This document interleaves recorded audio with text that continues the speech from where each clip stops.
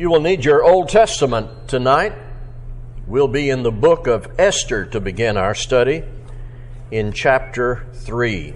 Esther chapter 3. Actually, I'll tell you that the idea that I developed into this sermon actually came about several years ago when we were studying the book of Esther, and I made some notes, and eventually those notes came up in my files for development in the sermon material. So this has been at work for some time. I'm going to start with some background, and then we'll be reading from Esther chapter 3. Esther was a Jew living among the Jewish exiles in Persia. Now, the Jewish people had not moved into Persian territory for a better life, or greener grass, or a summer resort.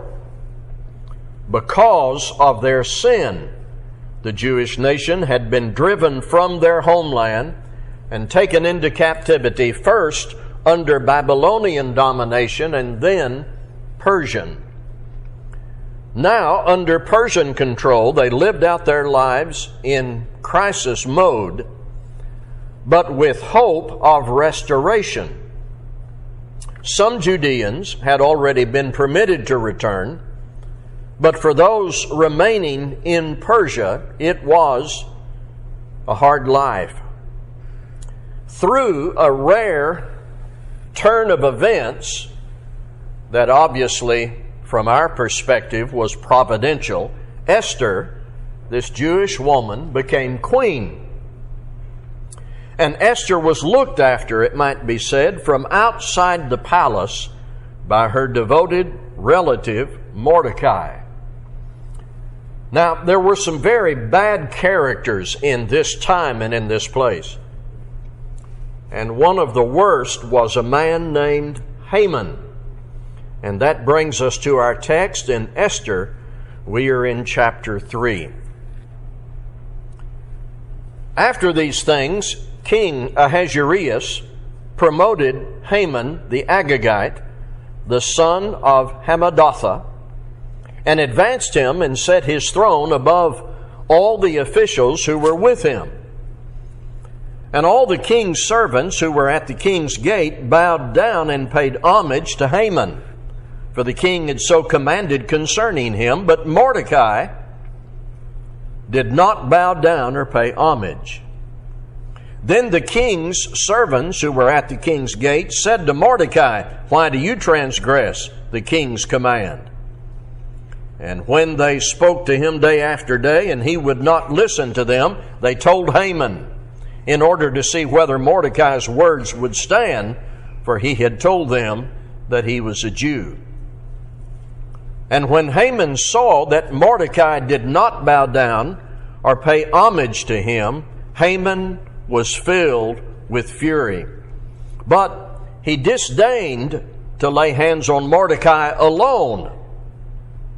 So as they had made known to him the people of Mordecai, Haman sought to destroy all the Jews, the people of Mordecai, throughout the whole kingdom of Ahasuerus. It is always good to inquire when reading a biblical narrative or a paragraph, what do we see that is wrong here? And in narratives that are written in this simple a way, it's right on the surface of the page what is wrong here. This man Haman, who is elevated by the king, is a man who is loaded with false pride. He is self-seeking, he is immature, he is unfair, and we could stack up a whole list of adjectives as we read the narratives about this man Haman that are given in the book of Esther. But I want to single out a specific behavior, and I want to give a name to it and talk about it from Scripture, because something is illustrated here that's valuable for us. Look with me again at verse 6. Yet having learned who Mordecai's people were, He scorned the idea of killing only Mordecai. Instead, Haman looked for a way to destroy all of Mordecai's people, the Jews, throughout the whole kingdom. In Haman's view, Mordecai was the offender in this particular case. Yet instead of just punishing Mordecai, the punishment was execution, he was determined to destroy all of Mordecai's relatives who were there in Persia, all the Jews. It was a mass execution long before Hitler, purposed by this angry Amalekite Haman. Now, I want to give that a name. I'm going to call that misdirected anger. Misdirected anger. Now, we do not read the narrative and accept that Haman's anger was justified, nor do we believe the proposed punishment fit the crime. But I want us to see anger out of control and what happens. Anger that is misdirected. I want to identify the extreme, hazardous attitude we could fall into when anger is out of control. Now, you may look at this as Haman's anger toward one man, but taken out on a whole nation. Or you may see this as prejudice against an ethnic group, looking for an excuse to destroy all of them. But whichever perspective or whatever your phrase to describe it, it is misdirected anger. If there was ever an illustration of rage, wrath, fury, sinful anger, way out of control, it's here on this page in Esther chapter 3. Now, I don't believe any of us have the extreme, egocentric, and utterly evil disposition of Haman. You don't generally find this kind of evil among people who come out on a Sunday night to hear preaching. So I'm not putting any of us in the category of Haman, but if we are not thoroughly restrained by righteousness, if we are careless in monitoring our attitudes, if we are quick to anger and unguarded in our reactions, we could be guilty of misdirected anger. If not on this level of mass execution, yet on any level, anger not righteously measured is offensive to our God. So we're going to talk about misdirected anger. And I'm going to offer some examples for our study. What about anger with one member of a local church, and the reaction is to nurture ill will and blame toward the entire group? This happens. Someone is upset with one person, one member of a local church, and rather than dealing with the conflict as the Lord commanded, there is bitterness and criticism and slander against the entire group. Now, immediately, we see that's immature. It's misdirected anger. At the least, adults recognize that as immature, but beyond our initial perception, there is more to see.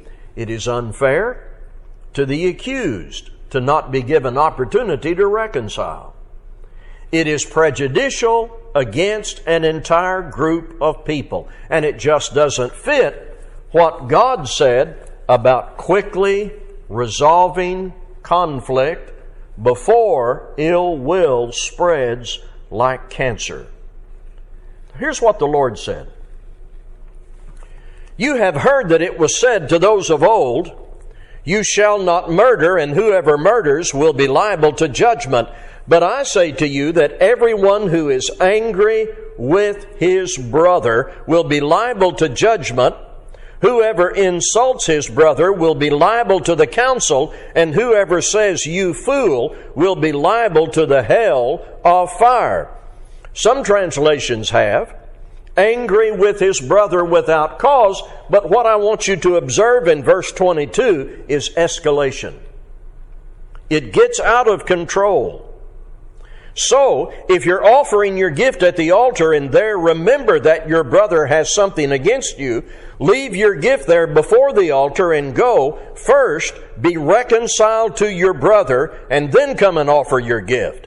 Come to terms quickly with your accuser while you're going with him to court, lest your accuser hand you over to the judge and the judge to the guard and you be put in prison. Again, in verse 25, what's described is escalation. Truly I say to you, you will never get out until you have paid the last penny. Now, Jesus didn't speak these words, and Matthew did not record them just so we would have something to talk about in a Bible class or read from the pulpit. This is real world, practical, essential instruction designed to keep conflict brief. Come to terms quickly. In the interest of emotions and unity and peace and God's pleasure, getting mad at one person and blaming the entire group is massively immature. It ignores the Lord's instructions about conflict, resolution, and attitude, and it falls in the category of misdirected anger. Getting angry at a person and blaming the whole family and turning against the whole family. Having a grudge or complaint against one person and taking that out against the whole family. Perhaps marking the whole family off as ruined goods because of the evil choice of one member. Once again, on the surface, it strikes us as immature and prejudicial, but it's not uncommon. If we are not guarded and disciplined in our thoughts and our reactions, we may blame an entire family for the sins of one member when there is no evidence of any wrong except on the part of the one guilty party. I have no right to assume that if you were guilty of some sin, all your family assisted and endorsed you in that sin. I have no right to such an assumption. If a husband leaves his wife for an adulterous lover, I cannot automatically assume that his wife was at fault. I don't know that. When a grown child runs away from God into the arms of the devil, I cannot, just as if I knew, assume that the parents were total failures and their parents before them, and certainly their parents before them. Righteous people guard against these broad assumptions and reactions that have no basis in evidence. We may be guilty of misdirecting our righteous indignation. Do you know that Darrell really helped me out in the reading that he gave tonight? In 1 Samuel chapter 18, he didn't know I was going to do this, and I didn't know he was going to read that text. But it speaks of the close friendship of David and Jonathan. Now, what would be the reaction of many people to anybody in Saul's family, given the fact that Saul is after David? Well, many people would just mark off the whole family. David and Jonathan were close friends. The soul of Jonathan was knit to the soul of David. You don't read those phrases on every page of the Bible. Jonathan was King Saul's son, the king who chased and harassed David and sought to kill him. David didn't turn against the whole family. David was mature in that regard. He was objective and humble, and he loved Saul's son, Jonathan. I must not punish and malign and speak against a whole family based on the guilt or perceived guilt of one member. Ezekiel 18 helps us about this. it speaks very clearly. A father can be righteous and his son unrighteous. A father can be unrighteous, yet his son makes better choices. Free will and individual choice ought to keep us from spreading blame throughout a DNA group. Another example. This one kind of hits close to home for me. You don't like one preacher, so you mark all of them off. You speak against all of them. I tell you, you can learn a lot about how people view your occupation when you're on an airplane. I asked a man one time, flying from here to Florida, in conversation, very pleasant conversation up to a point, and I said, "What is your occupation?" And he was anxious to say, "Well, I'm an account executive," and he went into some detail about his career and the products and the services that they offered and his excitement and enthusiasm about his career, and I listened very carefully, and I knew what was coming. He came to a place where he paused, and he said, "And what do you do?" And I said, "I'm a preacher." And he said, "Oh, is that right?" You hear that tone? And he went on to describe immediately one preacher that he knew, who was apparently about one arrest warrant away from a life in jail. Well, there wasn't much conversation after that. I was being put in a category based on very limited experience and zero evidence.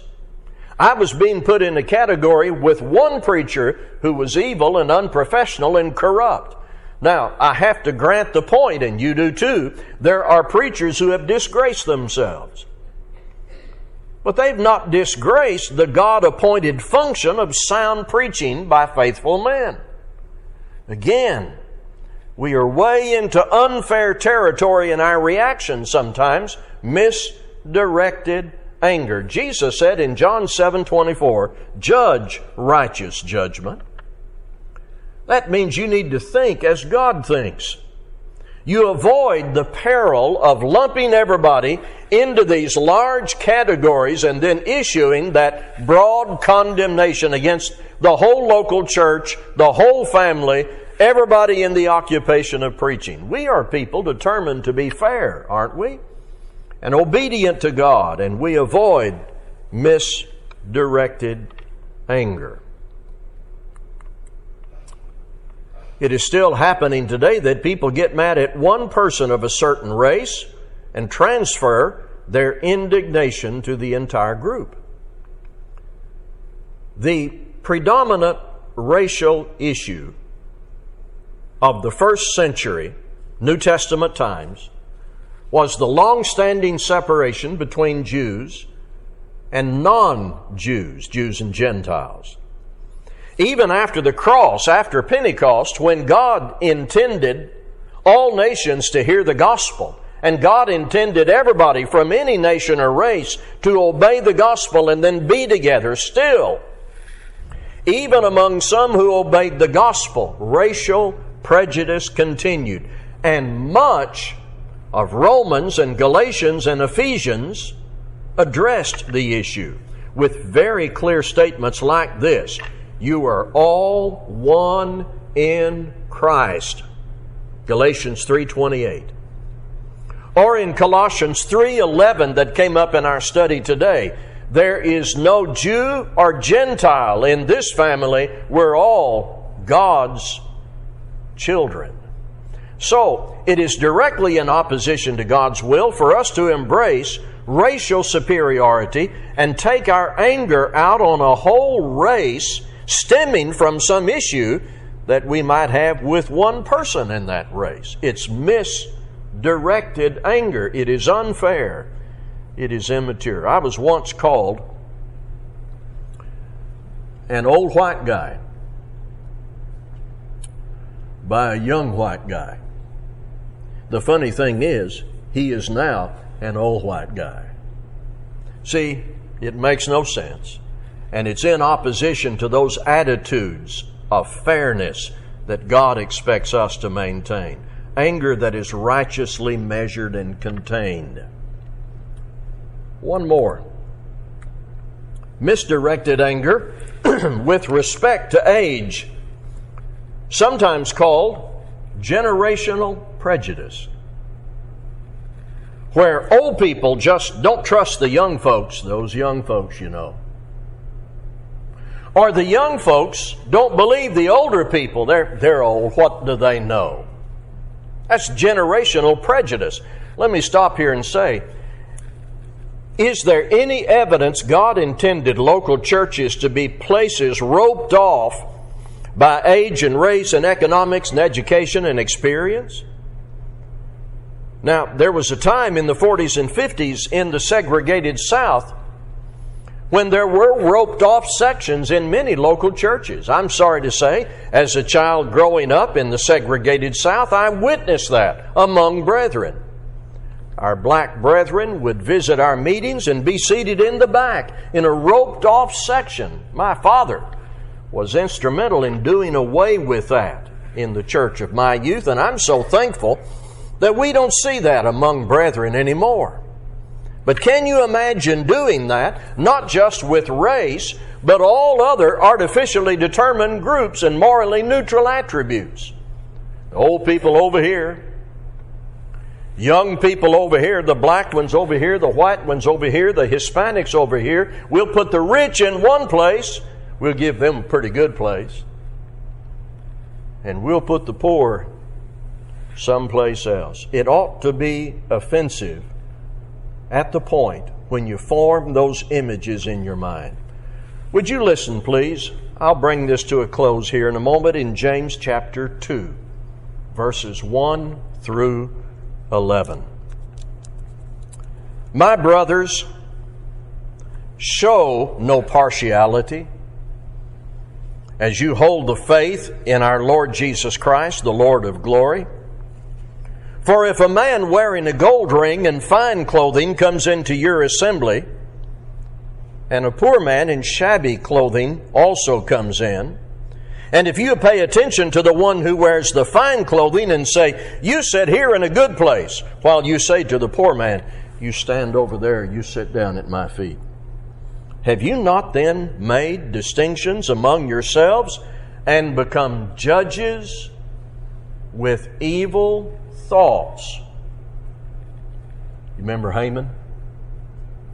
Judges with evil thoughts. Listen, my beloved brothers, has not God chosen those who are poor in the world to be rich in faith and heirs of the kingdom, which he has promised to those who love him?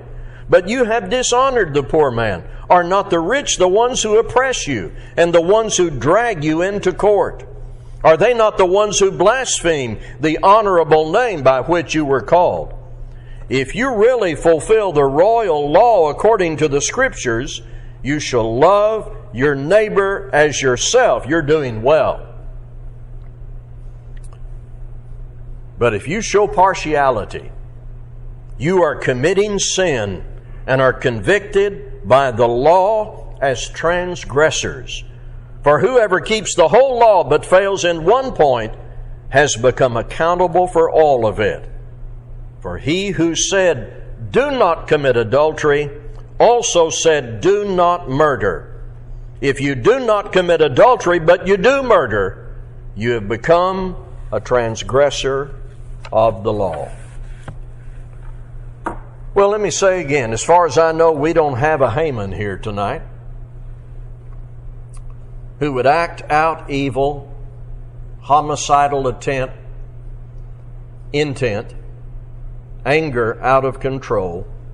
But it could be that Haman illustrates something we might be guilty of in a very less dramatic attitude and reaction. Misdirected anger. We guard against that by having the mind of Christ, giving heed to all the instructions that God has given to govern our thinking, our attitude, our reactions, our restraint against impulse. I once found this definition of anger that I thought had some good about it. The emotion of instant displeasure on account of something evil that presents itself to our view. In itself, it is an originally susceptibility of our nature, just as love is, and is not necessarily sinful. It may, however, become sinful when causeless or excessive or protracted. That's the point we're working on tonight. It may become sinful when causeless, excessive, or protracted. As ascribed to God, it merely denotes His displeasure with sin and with sinners. I think that's good. Anger is not necessarily sinful, but needs to have real cause, not be excessive or protracted or misdirected. It was the Apostle Paul who said, "Be angry and do not sin. Do not let the sun go down on your wrath." I hope this has helped you. Let's be standing as we sing.